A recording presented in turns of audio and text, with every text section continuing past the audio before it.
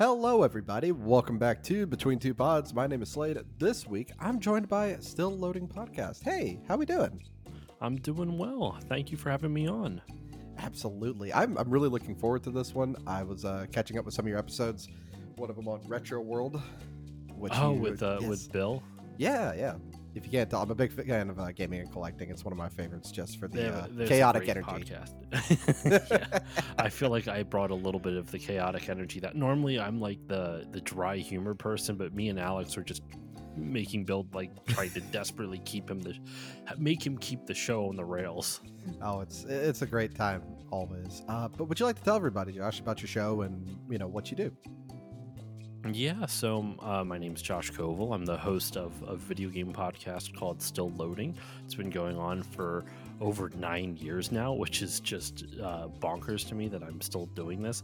But I describe it as a gaming grab bag podcast. I do a little bit of everything. I have deep dive retrospectives on individual games. I interview people in the industry. I've had a couple music episodes. I also do weirder ideas, like I did an episode called the Final Fantasy Fantasy Draft, which is what happens when Final Fantasy and fantasy sports mix. But you don't need to know anything about fantasy sports, so don't worry. It's just you just have to love Final Fantasy, and you will enjoy that episode, I promise. So yeah, that's Still Loading. It's like I said, gaming grab bag, a little bit of everything, but predominantly with a focus on retro gaming and video game history and culture and stuff like that. Awesome. Everybody, make sure to check them out. But after we get done with these questions, though, and the first thing first of all, 9 years, right? That was one of the first things I noticed about your podcast. Yeah. Is how long it's been going on. The majority of people I talked to, this all started during the pandemic, when I think there really was a spike then because everybody was bored at home. And yep, it was a cool thing to do. So really, the question to me then is, why do you podcast? Like, could you tell me why podcasting? And I've brought this up before to other people where I say, there's plenty of other mediums you could have chosen, like Let's Plays or YouTube walkthroughs, or some people, do the deep dive 3-hour videos on some subject you've never heard of before. But why podcasting? Why podcasting? Well, one is because the barrier to entry is a lot lower than almost anything else in terms of content creation. Like Twitch streaming, you could maybe make the argument the barrier to entry for that is slightly lower, but even then, like you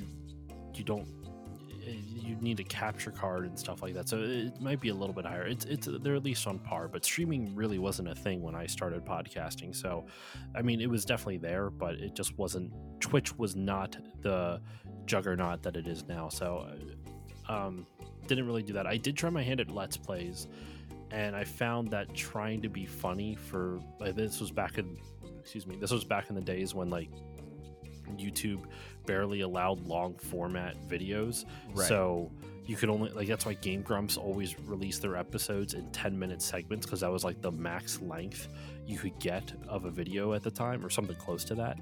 And I did try my hand at Let's Plays, which you can find some of the older ones on the Still Loading Podcast YouTube channel, but I don't recommend checking them out. They're a little cringy. I feel like, they're also 9 years old at this point. But so I didn't really enjoy that.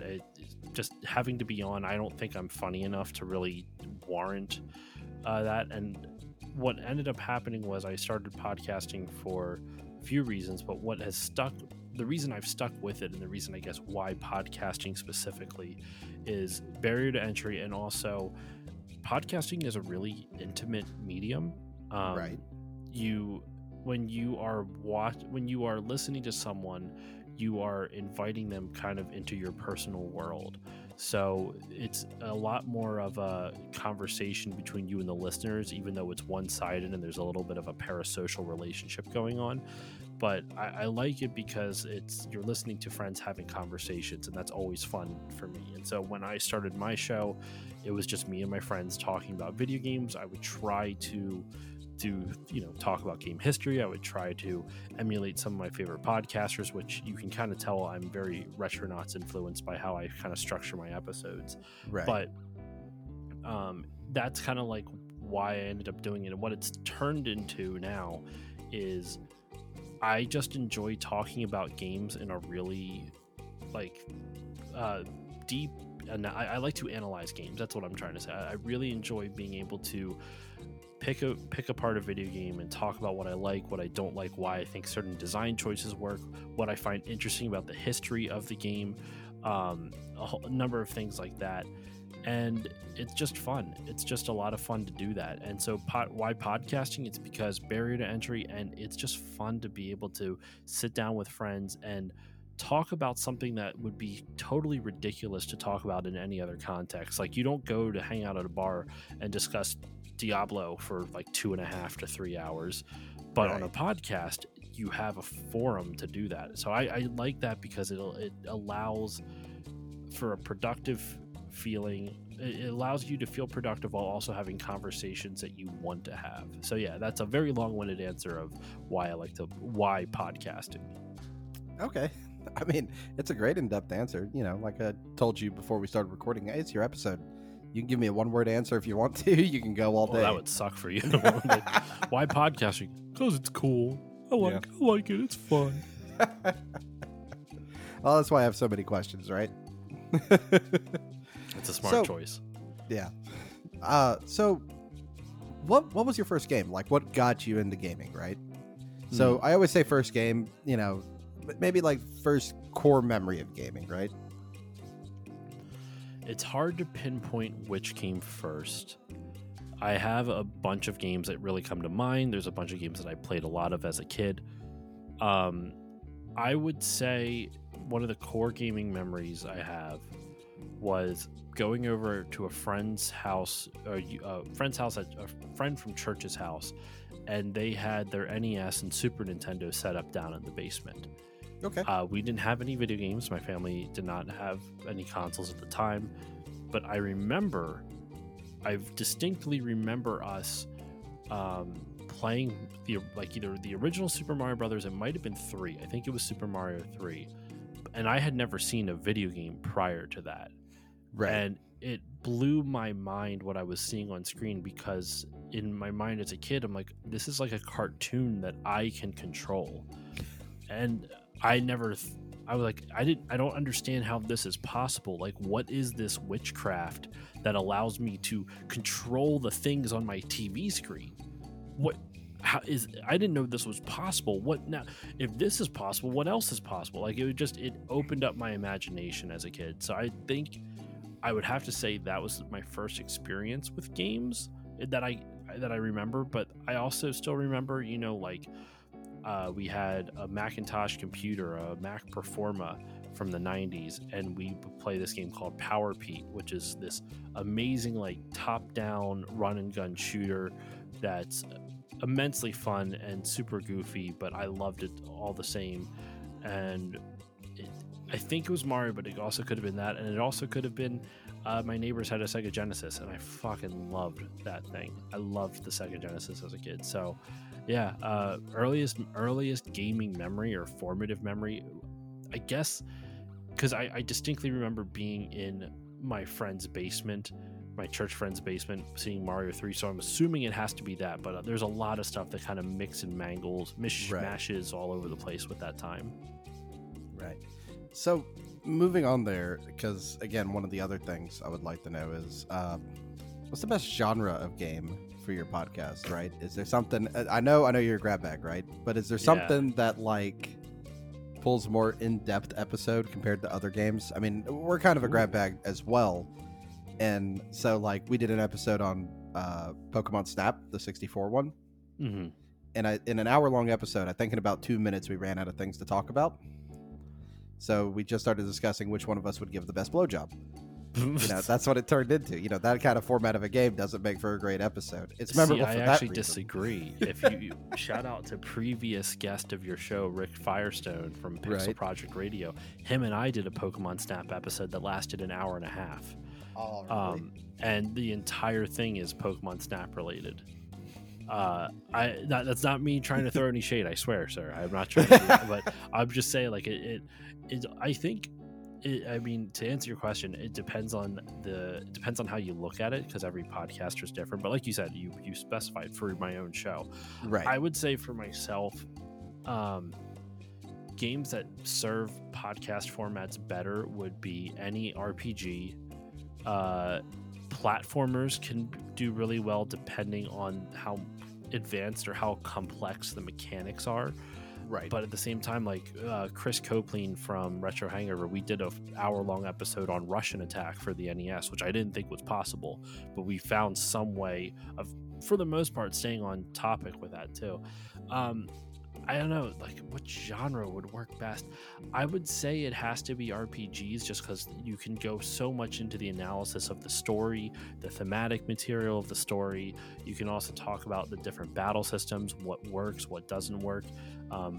Earlier this year, I guess at the time this comes out, it'll be almost a full year ago at this point, but in January of 2023, I did a series called The Winter of Final Fantasy, which was just me exploring my formative Final Fantasy games, which was 7, 8 and 9.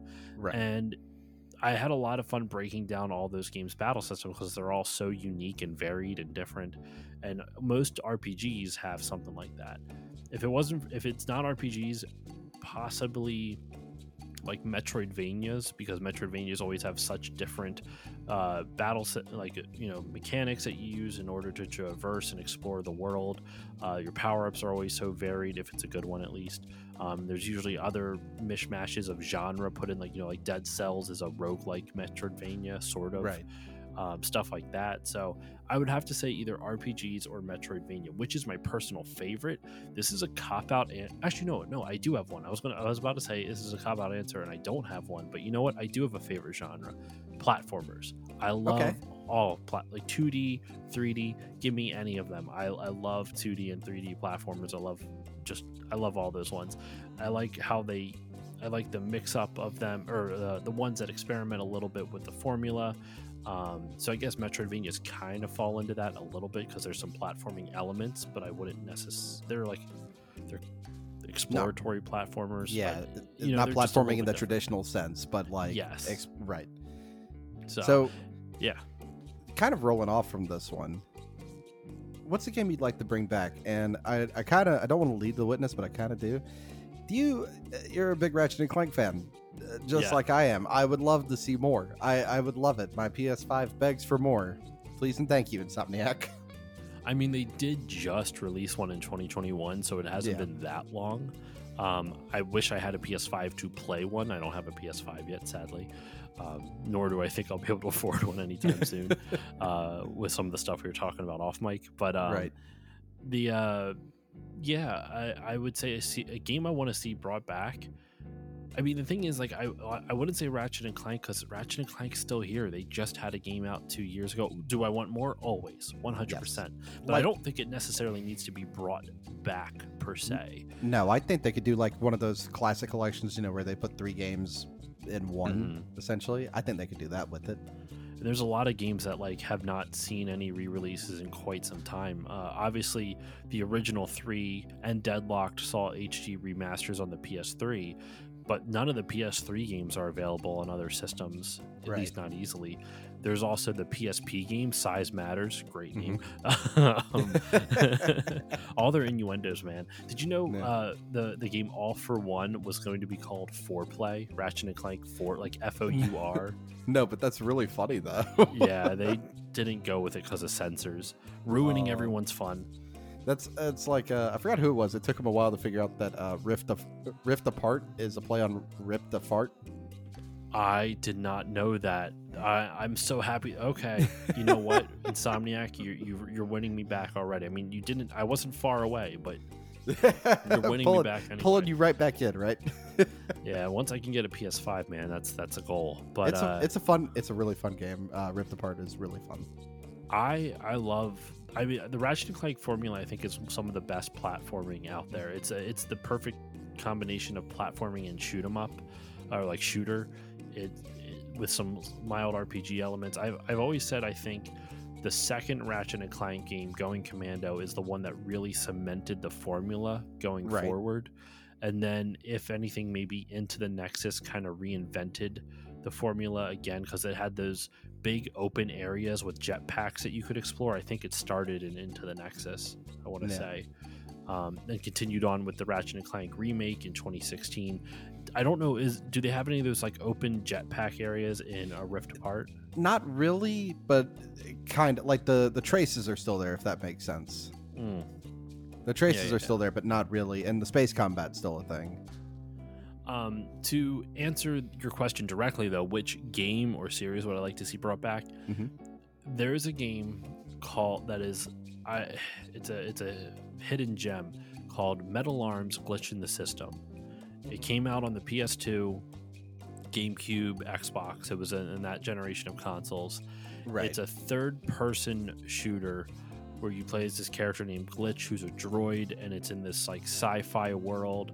It's a really fun third-person shooter, really fun mechanics. You have it's super advanced for the time in terms of the types of things you could do with it. Like they would have you would, since you're a robot, you can literally just hot swap the weapons. Like they're like grafted onto your robot arm, and you just literally like take them out and put it in your backpack that can seemingly hold an infinite number of things, and you bring another one out, pop it on, that kind of thing. You could also, you had this item called the control tether. What the control tether did is that you would, if you snuck up on an enemy, it sounds dirtier than I intended, but you could shoot it into the enemy's D port. They knew what they were doing. Oh, they knew. Trust me, with the sense of humor in that game too, they knew what they were doing. But you could shoot it into the enemy's D port, which technically is correct for computer tech too. Like you can, that's what you do. What happens when you shoot it into the enemy's D port? You take over their body for pretty much permanently, but you have a radius, like where your body drops. So the closer you are to them when you use the control tether, the farther away you can guide that guy around. And there's different types of enemies. There's also damage location on the enemies, where like if you're running around and you shoot one of the bad guys are called millbots. If you shoot one of the millbots in the arm enough, then it'll either blow off completely, or if you don't do enough damage to blow it off, you can just basically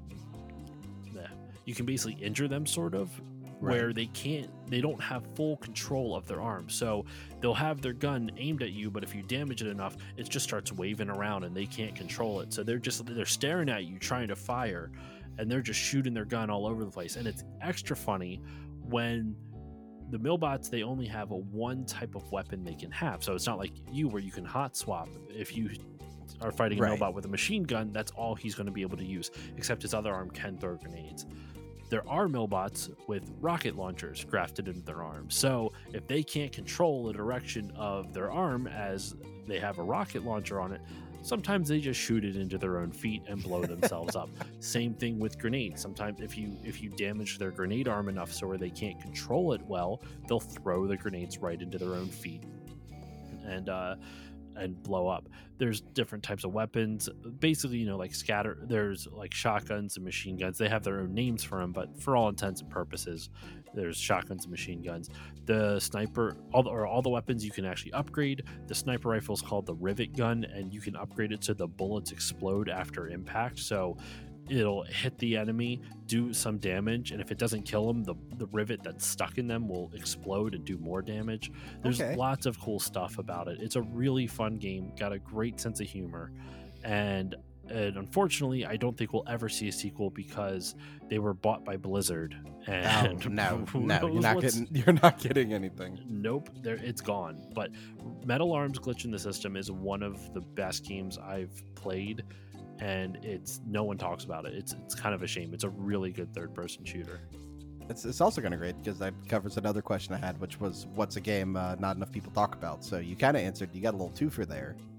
There you go. That's how you know you have a good guest. Or no, I shouldn't say that. That's a little egotistical of me. Excellent guest. So one of the things that I would like to know is, who's your dream guest to have on? That's a damn good question. And it doesn't have to be another indie podcaster, by the way. I just want to completely rule that out. It could be anyone. That's right. I hate indie podcasters. I'll never choose them again. So I guess one of them would be Matt Gorley. Matt Gorley is it's pretty well known in the podcasting community. He works for Earwolf. He is the producer on Conan O'Brien's podcast, but he's been in the podcast game long before Conan O'Brien ever started his. He is part of a troupe, improv troupe, or a sketch comedy troupe, called Super Ego, and they've been doing podcasting since like 2007, 2008. He's also does an insane number of podcasts. James Bonding, which is one of my favorite podcasts. He does a podcast called Mall Walkin'. That's still running. It's just him and his friend Mark McConville just recording themselves walking through malls. It's actually kind of awesome. That branched off of, that's all part of the same feed. That Mall Walking podcast is on the same feed as a podcast they did called Pistol Shrimps Radio, which was him and his friend Mark doing play-by-play of women's rec league basketball. But the thing is, neither of them know anything about basketball. So every time like one of the players were going up to do a free throw, they were at first confused, like it looks like they're praying. So they started doing free throw scriptures, and they just would make up fake Bible verses every time someone's doing a free throw. It's a wonderful podcast.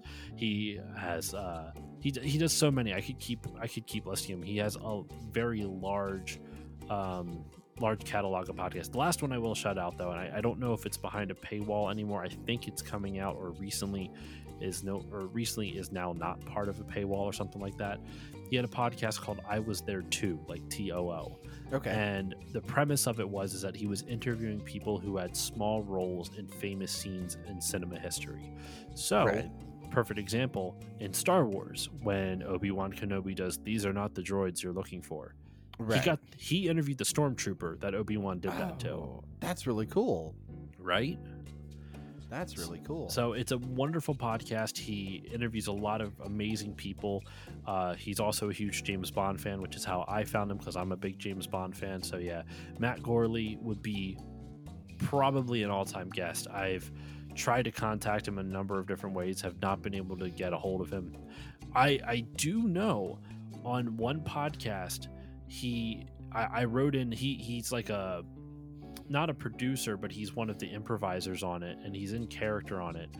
And they I wrote into the podcast not to talk to him, but about something specific for that show. Right. And the host was like, "Oh, still loading podcast," and he's in character, so he's speaking with like a Western accent. He's like, "Oh, do you know who that is?" And Matt goes in character, is like, "Yeah, I've heard of that podcast before." And I went, "What? He knows who I am?" So that was a joy. So yeah, him, Kevin Smith would also be amazing. And in terms of more indie based stuff, any of the more of the Retronauts. I've had one on so far, and I would love to have more. All right. It's very awesome. Now, this kind of rolls with this. It's a two-parter question, but I like to break it up. You can pick any two people to co-host an episode. Who are you picking? What would you like to talk about? Oh, any two people to co-host an episode. Oh, man.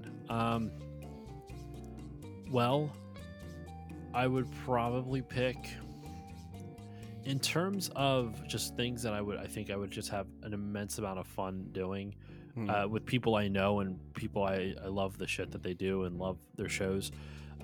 Chris Copeland from Retro Hangover, and I want to say Try from My Life in Gaming. I would have both of them on to discuss a Final Fantasy game. Okay. I don't care which, or some other obscure JRPG. They're both JRPG nuts. Both of them are super smart. They know exactly. They're funny. They're good on podcasts. And I mean, I've collaborated with Chris a number of times and Try as well. So that's something I would love. In terms of like an outrageous dream goal that I would never expect to ever happen, but if it ever did, it would be fantastic. This would just be silly. Matt Gorley and Daniel Craig on a James Bond podcast, because that would simultaneously make my dream and Matt's dream come true, because he would love to meet Daniel Craig.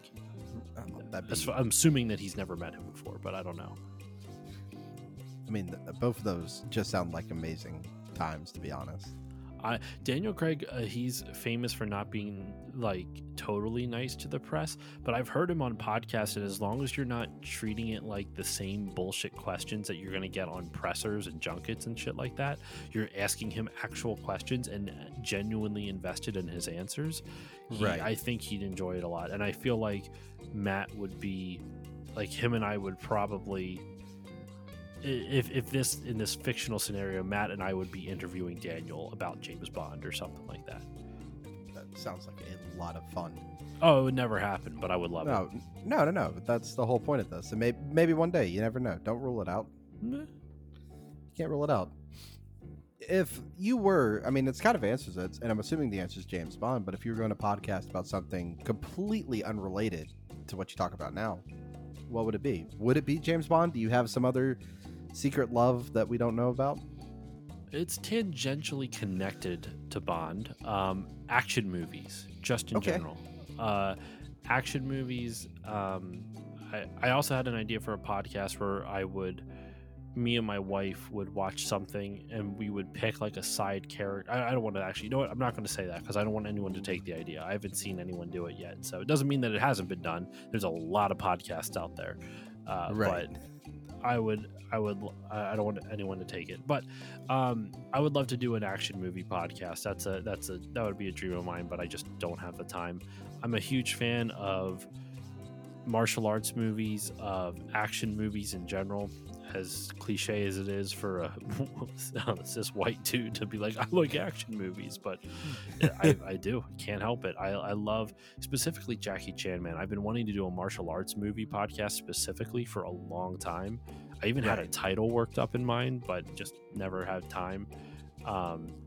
And yeah, I could gush about like Jackie Chan and action movies and what I like about different action set pieces and choreography. Like specifically, I would love to highlight all the stunt work.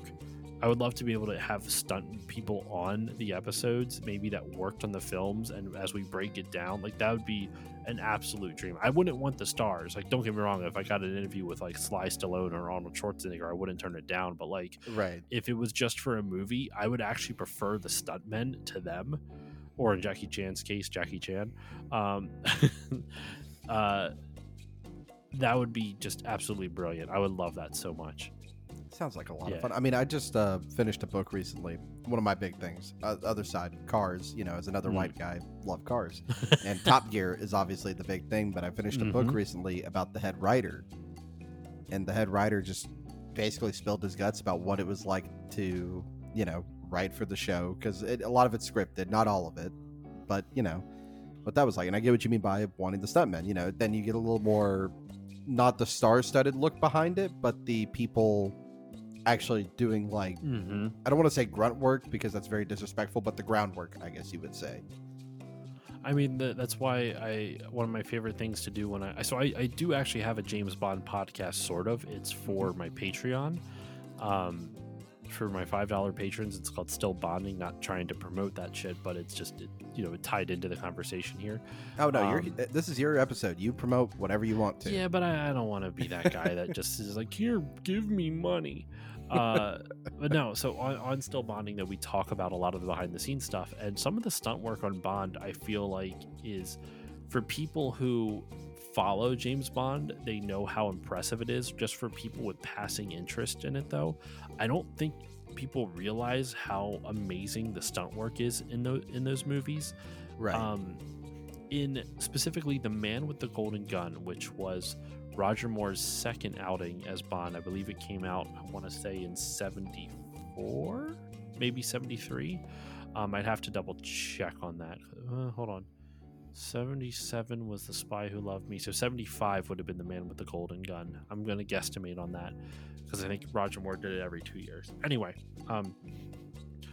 unnecessary details. So, in The Man with the Golden Gun, there's a stunt that's completely ruined by the sound effect, but there's a stunt where they drive a car and it does a corkscrew over a river and lands on the other side. And remember, this is done without CGI, because that did not exist. This was 1975, Right. or So whatever. this is all practical effects. Like they can't. It's all practical effects. It was one of the first stunts ever, if not the first stunt ever, to be designed by computer to, test out all the physics and stuff like that.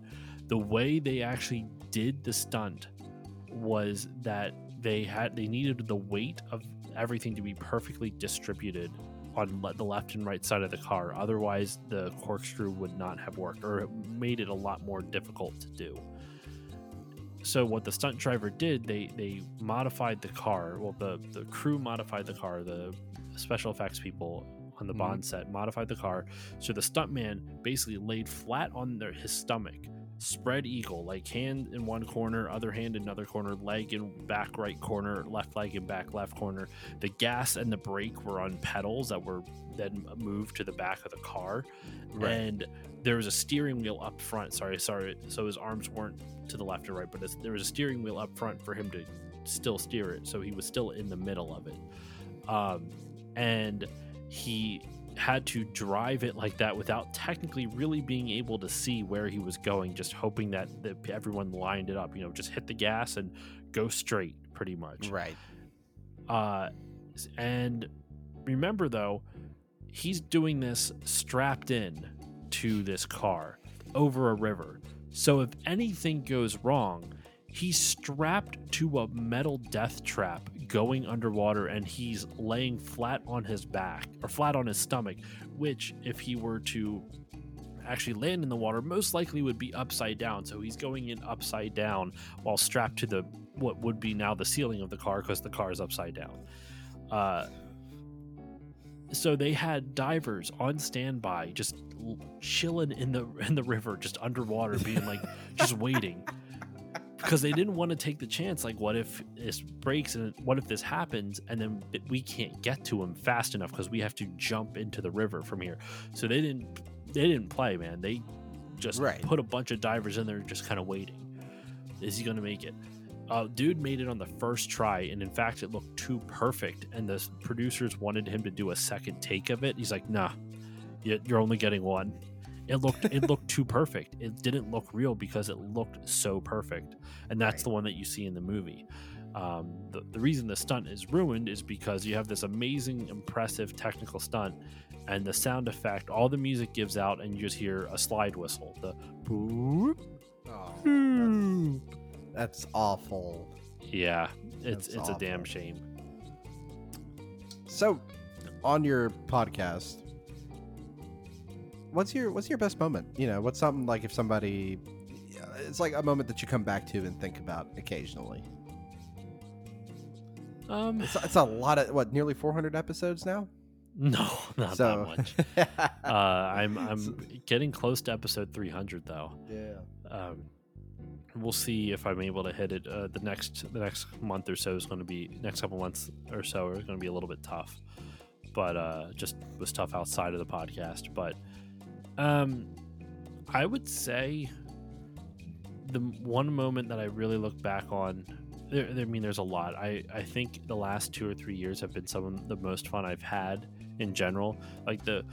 I know I started the podcast before the pandemic, but the pandemic really kind of forced me to kick it into high gear, and I've loved doing the podcast ever since, like even more so. I enjoyed it before, but now I absolutely love it. Like it's a sense of relief. Like it helps with my anxiety. It gives me something productive to put my efforts into, and yeah, it's wonderful. So there's a lot of moments that I can think back on and like really did wonders for me. I mean, hell, I recently recorded an episode.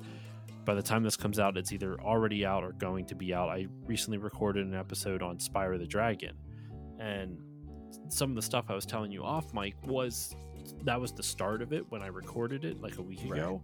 So my anxiety was still at an all-time high, and that episode, I was so happy with how it turned out.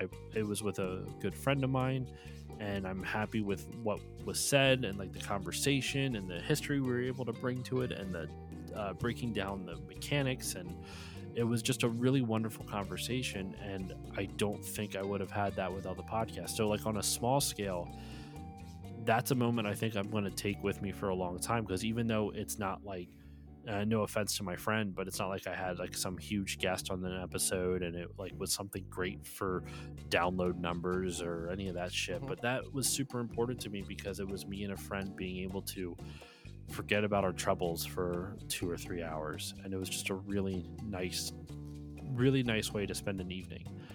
On a more like hard numbers, this did great for the show, networking and all that other stuff, which I still enjoy, but I don't want that to ever be the focal point. My first Final Fantasy draft, on that episode, it was the first time I had Try from the YouTube channel My Life in Gaming on the show. I had Nadia Oxford from the Retronauts podcast on the show. I had Chris from Retro Hangover, who he's actually, that was his first time on my show as well. I had guested on their show earlier last year, but that was the first time that he had been on my show. So it was a first for a lot of stuff. And then my friend Game Dave, who I've had on, he's another YouTuber I've had on the show a bunch of times. So I actually was so happy. I remember recording that episode, that first fantasy draft, and I was so happy with it.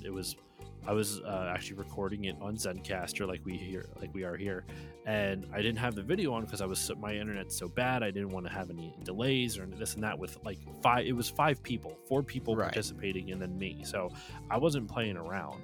So no video. It was just all audio, and I remember just sitting back and just smiling from ear to ear. Like, I was just so happy with how the conversation was going. I'm like, this is going to be fucking great. This is going to be such a good episode.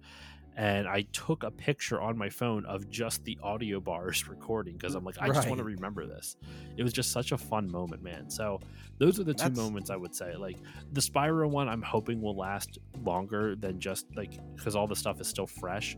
But I think the Spyro moment that I was mentioning before is kind of a good representation of what podcasting means to me, and kind of ties back to one of your earlier questions, man, of like, why do I podcast? That's another reason. It's a way for me to forget about troubles for an hour or two. Like, when I'm on a show as wonderful as yours or someone else's, I don't have to think about my problems for 2 to 3 hours. It's a wonderful time. And then the fantasy draft, just because I never thought I'd be able to pull something like that off, and I'm just so proud of how it turned out. Well, thank you so much for calling this wonderful. You don't have to stroke my ego like that. But, you are a good interviewer, man. I actually feel bad. Like, I feel like good guests are ones that ask the host back some questions, and every time I'm like, let me weasel one in here, and I'm like, damn it, I missed the entry point because I was talking too much about my own bullshit. Well, it's fine. This is the whole point of the show, is for me to get, not only me, but our audience as well, to get to know another podcast. It's a great cross promotion. It's, we do like a lot of, we'll play somebody's like little promo ad or whatever.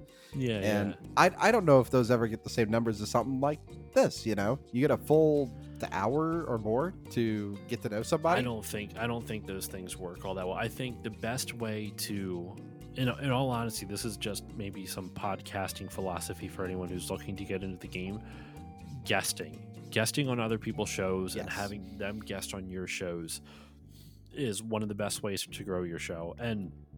But you always have to remember, you do so with no expectation from the guest that it's ever going to be reciprocated. And I don't mean that in a shitty way, but like, guests give you their time. Like, when I have guests on for my show, they're giving me hours of their life just to have a fun conversation, and I can't thank them enough for that.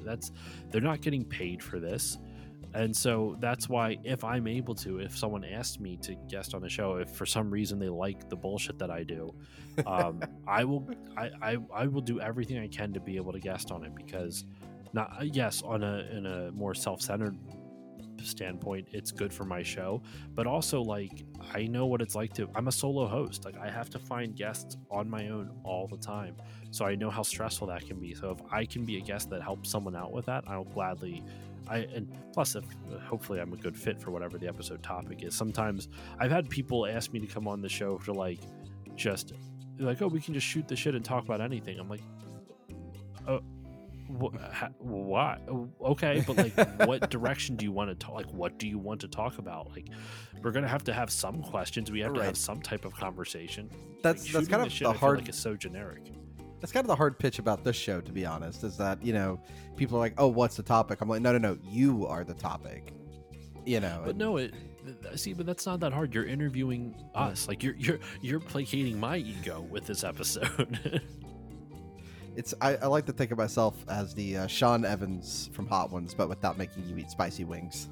I mean, I'll eat some spicy wings, man. I fucking love hot wings. I do too. They don't love me all the time though. So no, they're a fickle mistress. You've shouted out a lot of people, and one of them is Retro Hangover. You need to tell them to, maybe by the time this comes out they have, but they need to respond to my DM because they're on my to-do list for this kind of thing. Sorry, say that again. Retro Hangover? Yeah, no. Repeat the question. You cut out, so I couldn't hear what you were asking. Oh, all good. So, really what it is you've shouted out a lot of people. Is there anybody else you'd like to? And I was bringing up the fact that Retro Hangover, they're on my to-do list.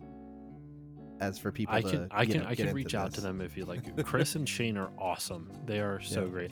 I mean, if I were to shout out, there's so many podcasting friends, and you've had a bunch of them already on, between Rick from Pixel Project and Bill from Gaming Collecting, Dave from Tales from the Backlog. Did you already have Dave on? I have. Yeah, Dave and I had a lovely conversation. Dave is awesome. Man, there's just so many. You know what? Hold on. I'm subscribed to most of them. Let's see who's on the subscription list, right? Well, I mean, we're not gonna. You don't have to throw me under the bus here. Or whatever. Anthony Wolf over at the Indie Diarist podcast. He's super nice. He's very kind. I was his first guest. Like he asked me to come on the show to talk about the rise of indie games. I was like, I can talk about it, man, but I don't know. Like, do you think I'd be a good fit? He's like, no, I've listened to your show. I think you'd be a good fit. I'm like, okay. So he's super sweet. What is it? Retro Hangover. Hold on. My friend, they're on a long hiatus due to some personal things, but they're not a video game podcast. Monster Madness, my friends over there, Erica and Matt, they are a wonderful monster movie podcast, and I'm not a horror movie fan at all, but I listen to them because one, Erica's one of my closest friends, but two, it's actually just really fucking good. Like I enjoy their episodes a lot. I'd also shout out my friends over at JK Games, which is Jerica and Kayla. They're awesome. Cutscenes and Cupcakes. It's another gaming podcast with Marley, Steph, and oh my gosh, I'm so sorry, I'm forgetting the third. There's Marley, Steph, and Lindsay. I'm so sorry, Lindsay. Don't kill me. They're awesome. I was recently on Classic Gaming Brothers. They're a good show. I've listened to, of course, Aaron and Tommy Super Pod Saga. That's a really fun one. One that I recently discovered is called A Gamer Looks at 40. That's I've heard of them. I love the way that the host Bill Tucker. I've never met him. I've tried to shout him out one time and he didn't even reply. But I love what he does over there. Awesome. So yeah, I mean that's a lot, but there is. I mean, there's a bunch that I probably my buddy TJ at the Hotter Show. He was my first podcasting friend. Oh my gosh, Jala at Jala Chan's place. Like, there's just so many. That's all good. So I got 2 questions for you. That's all we got left. So what I want to know is, what's your favorite game that you've covered in your podcast? Is this where you just give me the answer of Ratchet and Clank and then we move on to the last one? Oh my god, no. And we got to make this last longer than what we've been going. I'm giving 2 short answers for this. Like, we can't let this end after under an hour. Are you kidding me? I got to at least monopolize your time longer than this. Favorite game that I've covered. Whew. That's a tough one because there's been so many that I've covered and I love. The Final Fantasy games, BioShock 1 and BioShock Infinite are some of my favorite games of all time. gonna have to actually like look through my episode list because I can't think of a bunch of stuff. I recently released an episode on Diablo, which actually no, I like the episode more than the game, so I'm not going to count that. Tony Hawk's Pro Skater, Medal of Honor, Pikmin. I was blown away. I've never played Pikmin until last year, and I played all the way through Pikmin, and I loved it. Pikmin is it's an underrated gem, that game. Like, I know it's a first party Nintendo game essentially, but it's criminally not talked about. Agreed, man. It's fantastic. Oh, The World Ends With You. I was really pleasantly surprised by that one. I don't know. There's just too many to pick, dude. Like, there's just way too many that I don't think I have a favorite. If I had to choose, if gun to the earth, and I'm like, I have to pick one game out of all the ones that I covered that has stuck with me the most, Red Dead Redemption 2. Really? Yeah, I think that one. And I say that even though it was one that I had to skim through my episode list just to be like, oh yeah, I did cover that game. But the reason I say Red Dead 2 is because out of all the games that I've played in recent memory, Red Dead 2 was the one where when I first started it, I was like, I hated it. I couldn't stand the controls. I couldn't stand the mission structure, all this other stuff. And it was one of those things where I had to keep playing it until I understood what it was trying to do. Once I understood what it was trying to do, it just grew into one of my favorite games of all time. I love the story of Arthur Morgan. It makes me cry every time I see some of the sentimental cutscenes from it. I also love all the modding behind it. There was an amazing short by this like Twitch streamer named like Swole Gaming or something like that, where he does this like fucking spot on Arthur impression and like Dutch impression. And he's playing like a mod of Red Dead 2 in the multiplayer.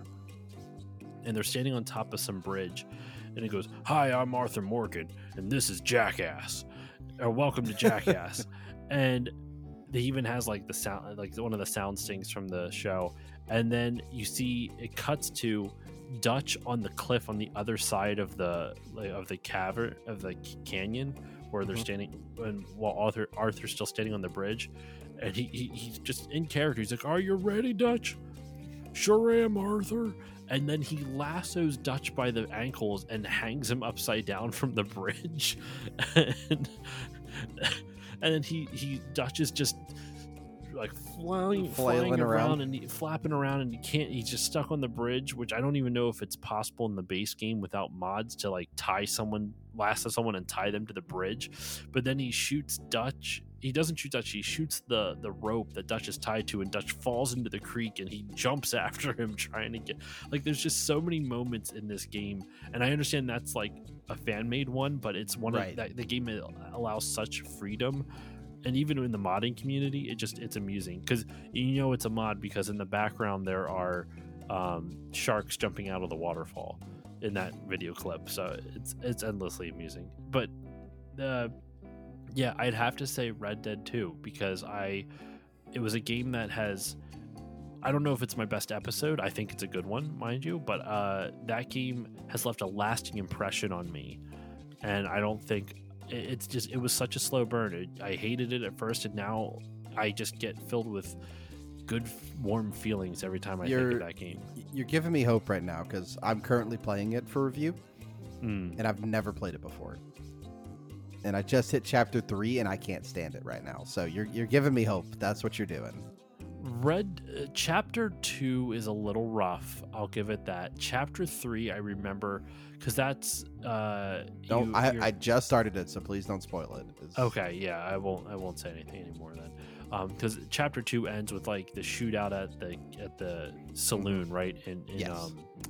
I forget the name of the town, but Valentine. Valentine. Thank you. Yeah. Yep. And then you have to find a new place to camp out, and that's So yeah, and you find the German family, and you have to like survive a shootout, and then you It the story starts picking up in the third one. There are still moments that I don't like. There's a whole section towards the end of the game that I think is kind of unnecessary, but I don't want to spoil what it is for you. I don't want to put any specific things in your head, but that game, I remember not really enjoying the beginning all that much, and then I finished chapter 2, and I was slightly more positive than I was at the beginning, but still not much. Right. And then I started enjoying it more at the end. Like, I forget I don't know what it is. Maybe you won't like it in the end, but I really fell in love with that game, especially Arthur's story. The fun part about where this comes out, everybody's heard what I think about Red Dead 2 by now. I could have ended up loving it. I don't know at the moment. I am so excited for that episode. I can't wait to hear it. To see if you end up enjoying it. I also didn't realize how long it was. I didn't know it was 60 hours, so yeah. I started it way too late, so I'm having to also powerhouse through it. Yeah, that would not make it nearly as much fun. I got to kind of take my time through it bit by bit. I also started playing it. I remember it was right when the pandemic started, and was it right around it was right when the pandemic started. My kid was not born yet, so I had a lot more free time, so I could play that game. In doing all of these episodes, is there any answer that surprised you from me, like completely blew you away, like some of these questions that you've gotten? Not really, no. They've all been so vastly different, to be honest with you. Yeah, that it's like every time I'm surprised per episode. Like I haven't really had a repeat answer, to be honest. That is actually surprising, because I feel like there's some staples that everyone, like, what's your first video game? It's always something Mario, and I fell into that trope anyway. Right. No, it's not always Mario, and that's also a new question for season 2 of this podcast as well. So the season 1 guest didn't get that. But are you ready? You hear that, I Rick? got the last you question. Jealous? I got the last question for you. To you, what's the biggest challenge in podcasting? Personally, I always say it's time zones when trying to schedule stuff like this. Yeah. Thankfully, you and I are on the same time zone. Makes it really easy. Well, no, you're in Central, right? Yes. I'm Eastern. We're not. Eastern. Okay, so it's an hour off. But it's that I actually find, bizarrely enough, Central is harder for me to schedule for an Eastern time zone. For what my schedule is. Right. The hardest thing in podcasting, to me, is consistency. You need to learn to stay consistent. It doesn't matter what that consistency is. It could be weekly, it could be bi-weekly, it could be monthly, but you need to stay consistent, because that teaches you to time management, that teaches you how to organize your episodes a lot better in terms of what you're going to cover and how. So for example, with me, I have a kid. I don't have time to play every single game. Like, a friend of mine asked me if I wanted to do an episode on Super Mario Wonder when that comes out, because at the time we're recording this, it's not out yet. Right. And I was like, dude, I'd love to, but I don't think I'm going to have time, especially with the personal stuff going on. So I think that consistency is the hardest thing to get down, because people either vastly underestimate how much time is required to do a podcast, or they overestimate their own abilities to keep up with it. Right. It's a number of those different things.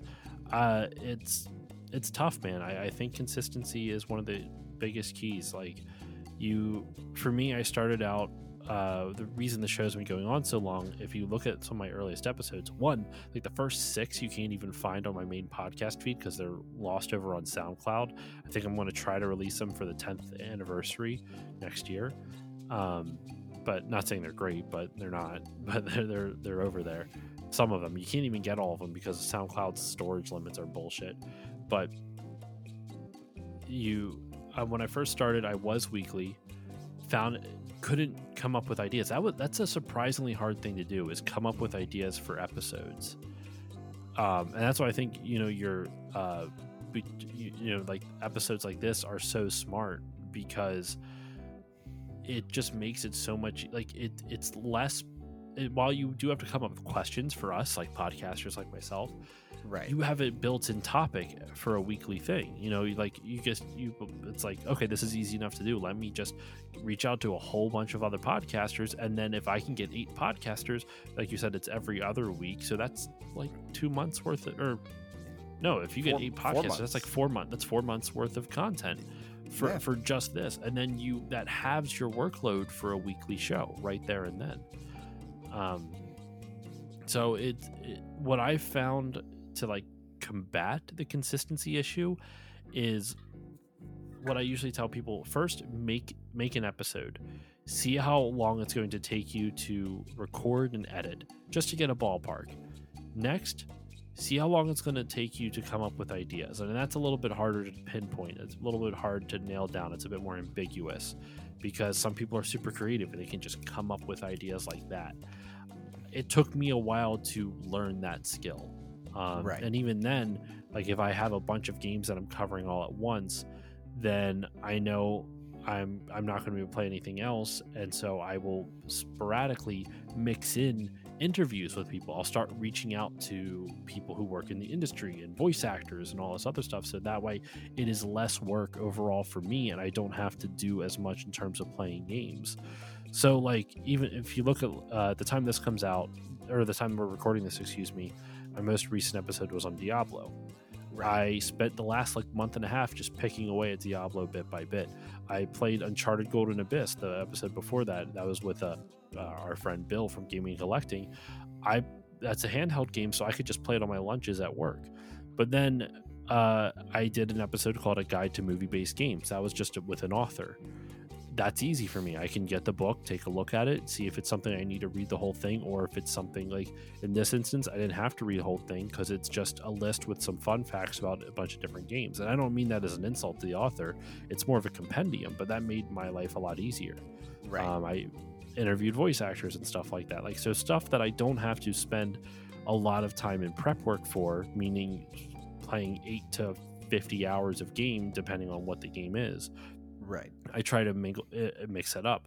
I also do this series called Captain and the Game Master, which I'm doing a rewatch with my buddy Dexter, which for those who don't know, that's an old cartoon based off of Nintendo properties from back in the late 80s, early 90s. And it's awful, but it's so much fun to break down. It's one of my favorite series to do. So I don't bring all this up to shout out individual episodes of my own, but I brought all that up to illustrate how I organize it, where I'll plan stuff far ahead, and then I will start, recording and playing, and I kind of budget out my time to see what I'm able to do. We'll see how things go the next couple months with some of the stuff I have going on, but I at least as of now, as of this recording, I think I have all of October either already recorded or planned to record. So like I record about a month in advance, kind of like what Dave Jackson does over at Tales from the Backlog, but he records even farther. So right.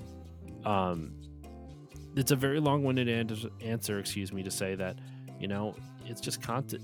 It's being able to stay continuous. It's being able to keep that schedule going and making sure that you don't lax if that's what you want to do. If you find that you don't like it, to each their own, but if it's something that you want to do, you got to stay consistent with it. And that's the hardest thing to do, because it's not just involving your scheduling, it's involving the logistics of, like what you said, Slade, of dealing with time zones and trying to manage different recording schedules for people in different time zones. I've recorded with people in Australia, and our time zones are so far apart that that's like 8:00 p.m. my time is like 9 a.m. for them the next day. And that's my two primary co-hosts are both British. That's 6-hour difference for me. That's why I say it's always the hardest. So we record at like 2 in the afternoon my time, but that's 8 p.m. for them.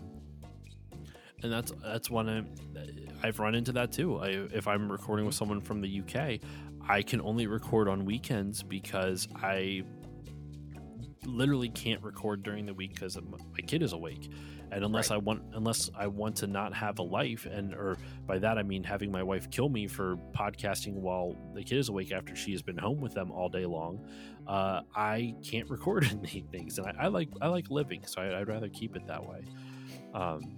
So yeah, it's tough, man. I feel you on that. It's why I do these so far in advance as well. It's smart. Do you find now? Are you the editor for your show too? I am one of all three of us edit. Okay. All three of us edit. I edit the show particularly, and then so the way we divvy out editing is that we rotate who picks what game. And so, like, Joey will pick. If Joey picked, then he edits. If Tim picked, he edits. If I picked, I edit. Mm-hmm. But, I've picked up edits. They recently had a family member pass away. I picked up both their edits, and did that for them. We do that as well. It's fine. All three of us know how to do it. But, Josh, you're kind of beating me to something real quick, because this is the fun part of Between Two Pods, where the AMA gets flipped. You can now ask me whatever you'd like to. Oh man, I see. I totally forgot there's that second half to it. Even though, to me that's the fun part of it, right? Is that I sit here and I ask you everything, and then I put you on your toes. Yeah, I see. I knew it was coming too, and I forgot about it. Like I remembered hearing it when I was prepping for this sort of, and I was like, oh yeah. And so now we're here. I'm like, oh fuck, no. Here we go. I got some questions for you, so buckle up your sit-downs. So Slade, sir. Mm-hmm. Yes. If you could do a podcast, I'm not going to answer throw all the same questions you asked me back at you, but I am actually curious. If you could do a podcast that is not gaming related, what would it be on? It'd either be on anime or it'd be on music. It would be one or the other. I had somebody else ask me this, and they said, what about anime music? And I was like, well, there's my third podcast.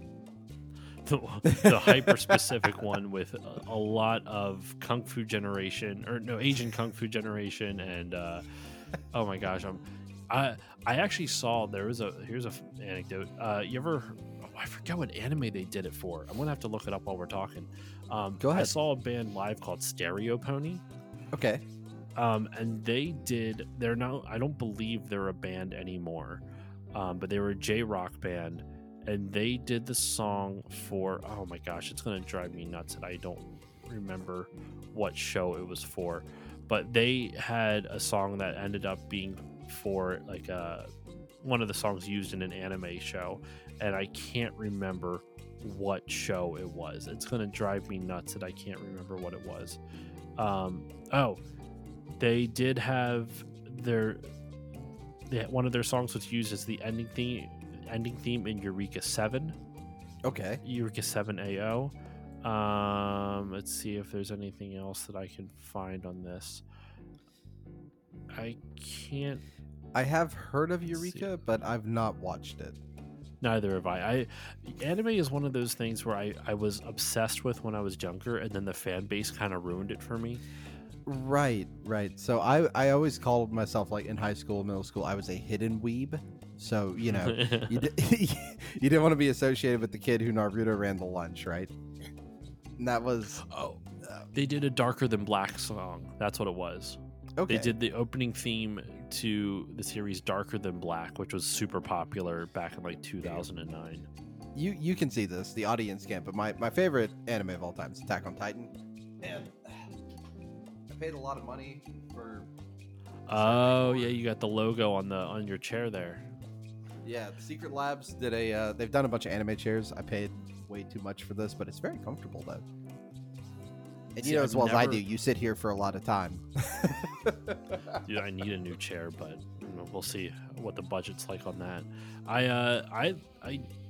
I've been meaning to try out Attack on Titan for a while, and I just haven't really.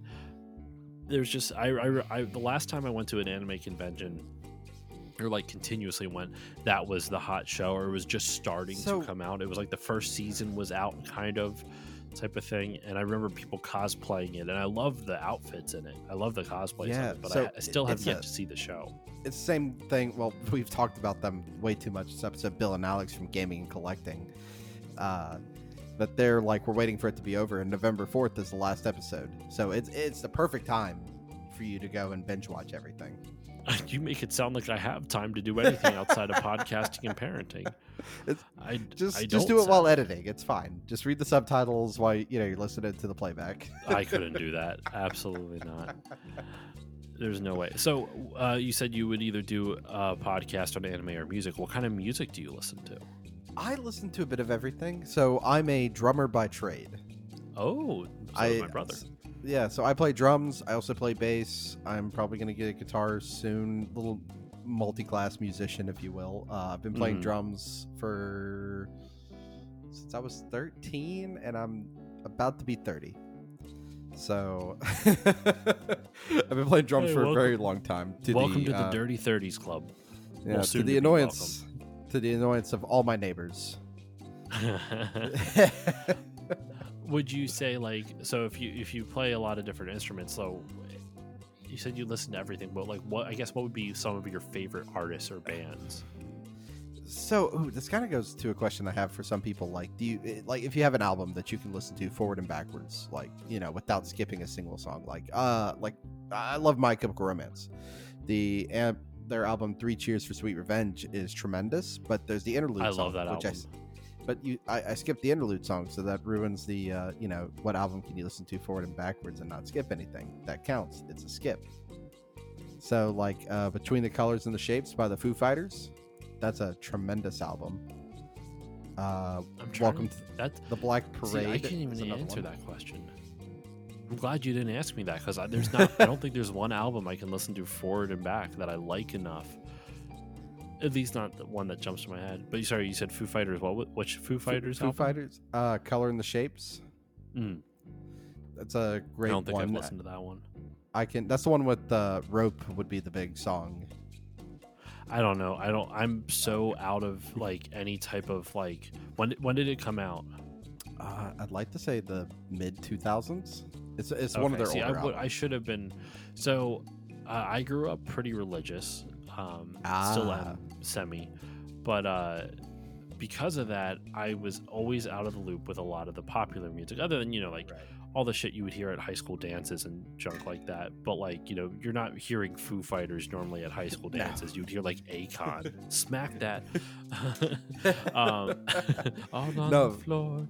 No, I got a lot of my music start playing in churches, and I've been paid as well by a couple of them to like play drums for them, which is a really cool thing to get. And that's like the hardest thing musically, if you play an instrument, is to get a paycheck. That's the hardest thing you'll ever do.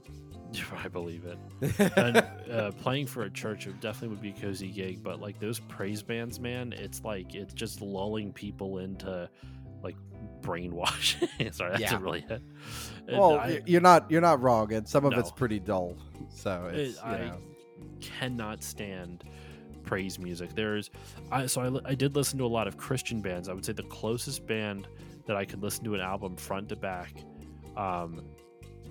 Skillet. I used to listen to a lot of Skillet. That's who I thought you were gonna say. So I went to a private school, and it's like a Christian school. Yeah. And like I had played in the praise and worship band for there during high school, and Skillet was like on our like set list for like something heavy for for the youths to enjoy. Them and Switchfoot, who I also saw. Switchfoot's fantastic. I saw them live, and they were tremendous. One of the best performers I've ever like. Skillet is fun live, but they're like an 80s rock show live, and I don't mean that as an insult, but it feels like, how can I put it? When I saw Switchfoot perform, granted it was over a decade ago, you saw their emotion. They wore their emotions on their sleeve. They were very raw with their performances. Right. Like you could tell that when they perform, for the most part, that they feel what they say and they feel their music. Skillet felt a lot more commercial, and I don't mean that necessarily as an insult. I do think they put their heart into it, but it felt more like commercially syndicated. Like it just felt a little bit more fabricated, and I'm not saying it was. I don't know the band. I don't know the people in either of the bands really, but with Switchfoot, I still remember what I remember about watching Skillet was the spectacle of it. What I remember of watching Switchfoot was the emotion of it. Right. I'd agree, because I think it's about a decade ago I saw both of them as well. So yeah, no, I'd agree with that. Switchfoot's so damn good, man. Do you listen to any metal? Yes. So one of the first things when I first got my first double kick was learning to play One by Metallica. Okay. Just the whole like the whole double bass beat. And I remember not pulling a hamstring, but you ever stretch too much and like your calf muscle just cramps, that happening. Yep. Yeah. And just I remember trying that for weeks and weeks and weeks and finally getting it and being so satisfied by it. Oh man, I'm gonna feel bad now, but I was talking to a novel console, and they recently went to see Def Clock, which I don't know if you remember that on Adult Swim. From the show Metalocalypse. Yeah, and which I forgot that I know how to play some of those songs, and that's been kind of the fun back behind the drum kit lately. So it's fun. I guess it goes to ADHD brain a bit, being able to use both hands and both feet and just do whatever you want to. I'm also ambidextrous. My parents thought I was going to be left-handed when I was a kid. So apparently until I was about 3 or 4, I was always using my left hand, and then I suddenly switched over to my right. That's pretty handy. Yeah. Now, have you ever heard? This leads me to 2 other questions. With drumming, when I was asking about metal, I was going to talk about August Burns Red because that's my favorite metal band. It's a good band. I love August Burns Red. But with drumming specifically, have you ever seen the YouTubes? I'm sure I bet you anyone who knows you're a drummer has said this, but I'm going to ask it anyway. Have you ever seen that El Estepariano Yes. or El Estepario Yes. Siberiano? Yes. In your opinion, is he as insane as the reactors make him appear to be? Like the drummers?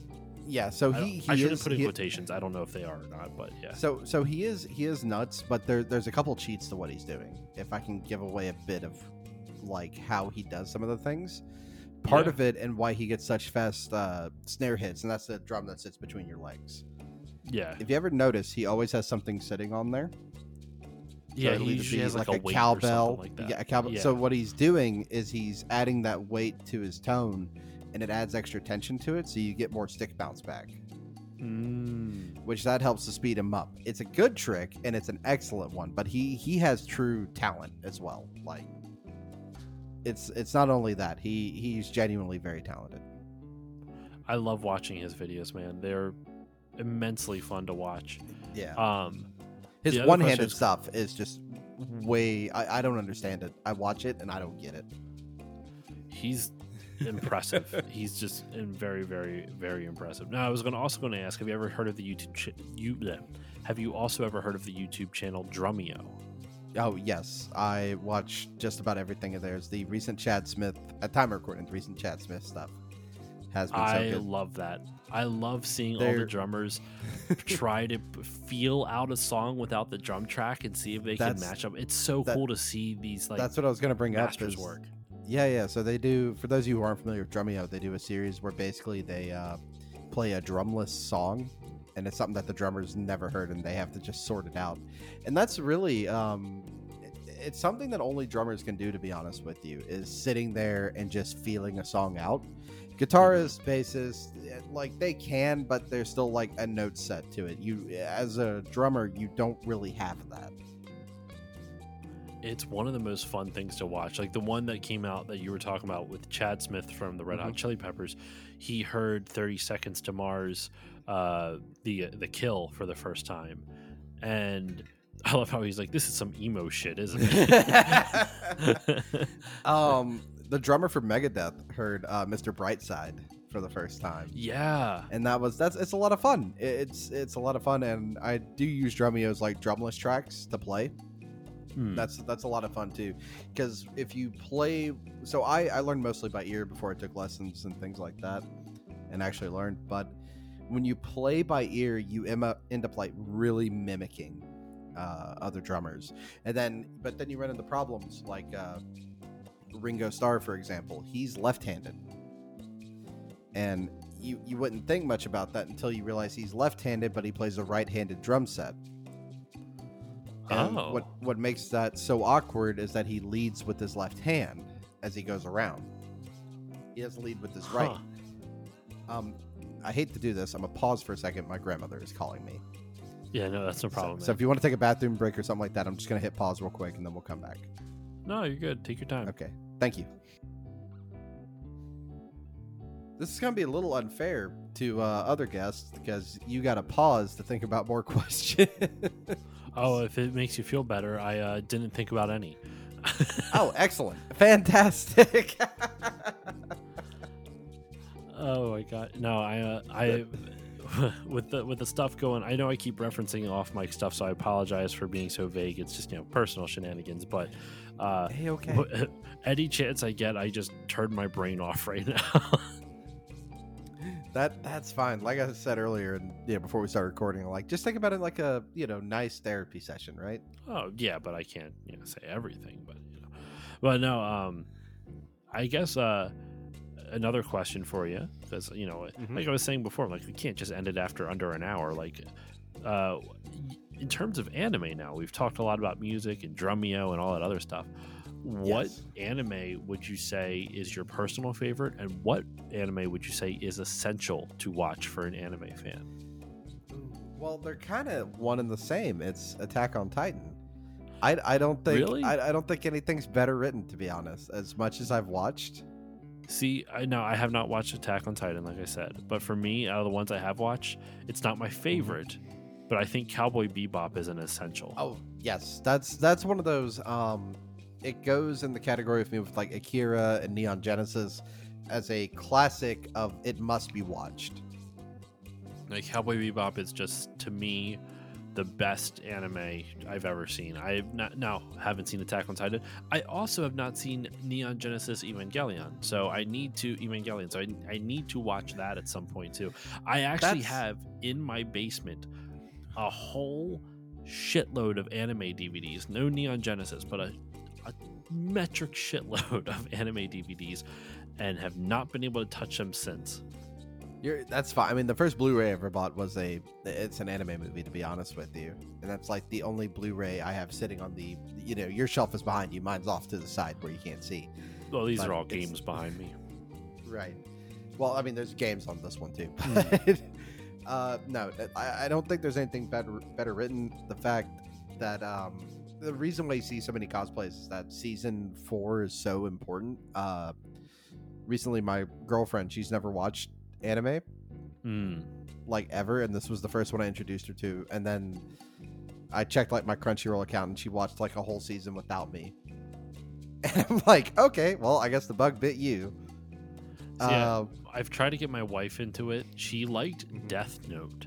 She watched a little bit of Death Note, but we never really finished it. It ends poorly, to be honest. So that's a bummer. Yeah. Endings are so hard to stick to. I understand it's tough. Yeah. The last anime I remember really digging in and watching, I tried watching Black Cat during the pandemic, and I got pretty far into it, but I never finished it. And then the last one that I watched a full season of was One Punch Man. I watched the first season of One Punch Man and adored it. It was so fun. It suffers a second season downturn. I don't know. There's supposed to be a third season. There's supposed to be one. I don't know if it's out yet or not. I'm not a big One Punch Man fan. But I know second season's supposed to be not great, but there's high hopes for the third. Okay. I don't think it's out yet because Studio Mappa is doing it. And they're kind of busy with Jujutsu Kaisen and Attack on Titan at the moment. So I don't, in their production schedule, I don't know where it is. In thinking of animation, and this actually ties into a question you asked me if I could do another podcast on something that's not video game related. The listeners of my show and who know me personally are going to laugh at this. Bluey. Yeah, okay. Oh, have you ever watched it? I haven't. So here's the thing about Bluey, from what I hear, is that it's like good for both adults and kids. It's that. And this is going to sound really weird, but it reminds me of Thomas the Tank Engine. Really? Which not the one All Engines Go, which is what's out now. And here's a little big chunket of what lives in my brain is Thomas the Tank Engine. But the way the original stories were written, it was written for the parents who had to read them over and over and over again to the kids. The original, so let me back up a bit. The original thing is a book series. Like, Thomas is really about 80 years old at this point. Yeah. And it was based on a book series called the Railway series. Thomas was not the main character. It was an ensemble cast. And that's the way it was written. It was written with, like, jokes for the adults. Like, one of the engines talking about, they were arguing about a name of a station in London, right? Yeah. And there's 4 different main train terminals in London. And the 3 engines who were arguing were all saying the correct thing at the end. So, it's a joke for the adults. That's the way it was written. Okay, so kind of like a who's on first type of written. Yeah, like a who's on first kind of joke, but only the adults would get, and the kids would not have any understanding of it. So I would have to rewatch. I used to love Thomas the Tank Engine as a kid. I don't know if it would still hold up now, but the reason why I sing Bluey's praises so much is that it's not just like a Pixar type of thing where it's like here's a kid-friendly movie but with some dirty jokes thrown in that only the adults get.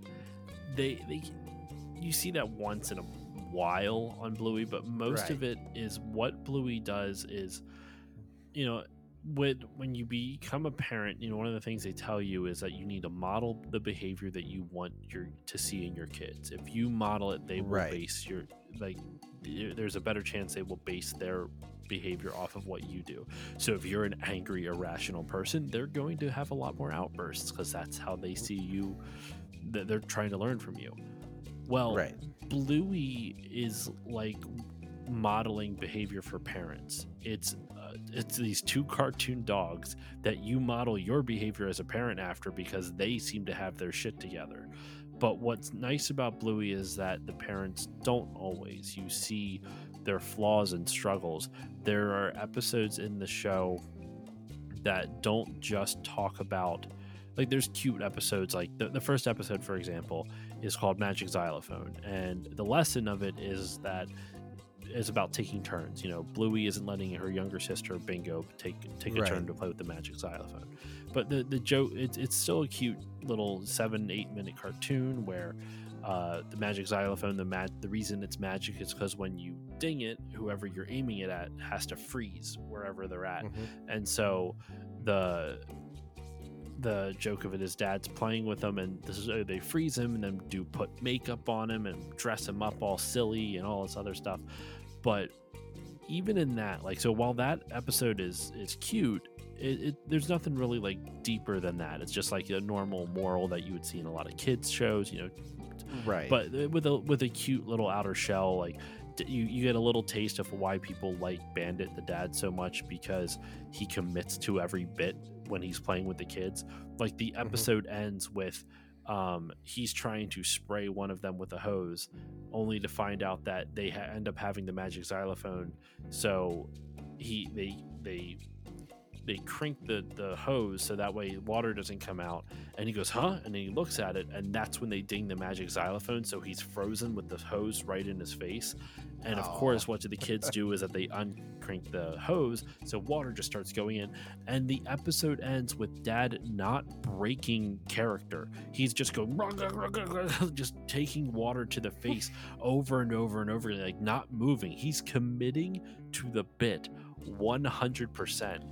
And I was just, it's humorous at first, and then as the series continues and you watch more shows, more episodes, you see him do more things like that. But that's just kind of like the shell that kind of gives you the vibe of what the show is going for. Where it really sells you is when there are episodes that cover super tough topics that you don't see covered in kids shows. And I don't mean necessarily like death, which is definitely a hard topic, but you have seen similar things like that in kids shows. And I'm not trying to downplay it in those, but like there's an episode in this one in Bluey where the mom's, because they're all dogs, the mom's name is Chili, the dad's name is Bandit. There's an episode where they're going to visit Chili's dad, their granddad, and he kind of lives in the boonies, he kind of lives in the woods, and he's kind of a little bit more of an outdoorsy type. And so while they're driving over, she's talking about how, like, well, he's got to, he just got out of the hospital, he needs to be taking care of himself, so we're going to check on him pretty much. And when they get there, he's not taking it easy, he's not resting, he's taking an axe and chopping a whole bunch of firewood up. And she's like, what are you doing? The doctor said to take it easy. And so then begins with him like, don't tell me what to do. And he runs off, and he takes his grandkids with him, and they just start playing this kind of like silly and cute cat and mouse type of chase throughout the woods. And there's a moment a little over midway through where basically they're still being chased by Chili, the mom, and they hide in his neighbor's like shack, who lives on the edge of a swamp. And they're hiding there, and she's like interrogating the neighbor, and the guy's trying not to get in the middle of it, but he's also trying to do right by his friend. He goes like, well, he's a grown man, shouldn't he do what he, like, shouldn't the decision be up to him, if he rests or not? And there's a moment where Chili, like, you see it like straight on, like she's looking down the barrel of the quote unquote camera. She goes, no, he needs to take care of himself because I still need him. And it starts touching in on that very real sensation of parental mortality, and realizing that your parents aren't these superhumans that you grew up with, assuming you had a good relationship with your parents, of course. And the episode ends where they escape one more time, still being goofy and silly and whatnot, but they end up on a dock by a river, or by a pond, and the girls are swimming in the lake or pond or whatever, and she comes up, she's like, I caught you, and smiling that they're finally resting. And her dad goes, yeah, I knew you would. And she goes, oh, you used to take me here when I was a kid. He goes, yep, yeah. And she's like, oh, that was ages ago. He's like, nah, it was just yesterday. And then the camera, it has her leaning on her dad, and her dad's arm is around her, and then it cuts to she fades out, and a younger version of her fades in with right as he says it was just yesterday, and then the episode cuts to black. And it's stuff like that where it's like this very real feeling of, not only are you seeing like a parent coming to grips with her parents' mortality, but also her dad remembering all the good times they had when she was a kid. And that's all done within the guise of this cute little 7 to 8 minute cartoon. Right. So this is where I think it's got a lot of, well, what I would say is season 1 through 4 of Thomas so much. You know who George Carlin is? Yes. Like the most foul-mouthed, he narrated the first 4 seasons for the Americans. Yep. And the reason he said he did it is that the morals were not just blatantly stated or shoved down the kid's throat, but it was there for the kid to figure out, and for the parents to also have a joke here or there. But it just, it was massaged softly. It's the kid has to understand and figure it out, and that's what makes a big difference. There's an episode called Scrapped, and death was a big part in the show, right? And it's something that all the engines feared because it was written in a basis of reality. Steam engines don't really exist nowadays. Yeah. And the episode Scrapped goes back to, you ever heard of Dr. Beeching? No. Dr. Beeching is the one who prioritized dieselization for all of England. Okay. So basically in the 50s and 60s, there was just a mass scrapping of everything that wasn't a diesel locomotive. Okay. And there's an engine who's running away from the mainland, which is supposed to be England, to this, the fictional island. And he gets rescued by one of the other engines who happens to be visiting. Okay. And that's where it's blending in a bit of, reality that the parents will understand of, oh, that's what this is supposed to be referencing. Huh. That's and the kids just see this. Thomas. There's a really good YouTuber called The Unlucky Tug. He does like deep dives into it and the production history, which, we were talking about earlier, doing stunts and whatnot. These guys, when they were producing it, it's all done with physical props. Yeah. There is no CGI. So everything's done, they have to make everything, which makes it, when you watch it as an adult, you really appreciate that. I might have to The other Sorry, the other go one on. about the other one about really respecting death in a kids show. There's another one.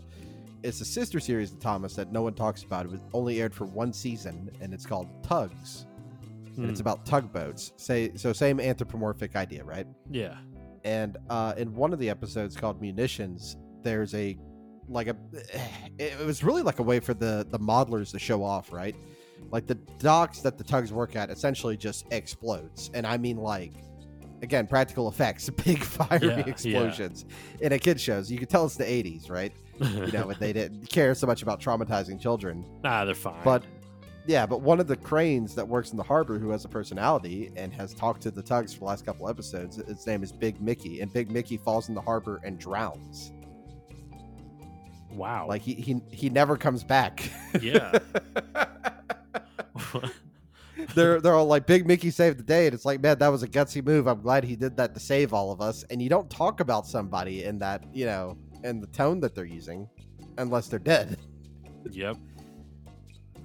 It's wild though. Yeah, it's wild what kids shows will, like, especially well-written ones. And what is it? We even watch, like, my daughter likes Blue's Clues, and while that doesn't really necessarily cover any heavy topics, it is still like honestly, I'm surprised by how enjoyable it still is, even as an adult. Like, it's definitely not like anything groundbreaking for me now, but like as an adult watching it, I'm like, this actually feels like they're learning something, as opposed to, we've tried like Barney, and God damn everyone who made I used to love Barney too, man. That was one of my favorites as a kid.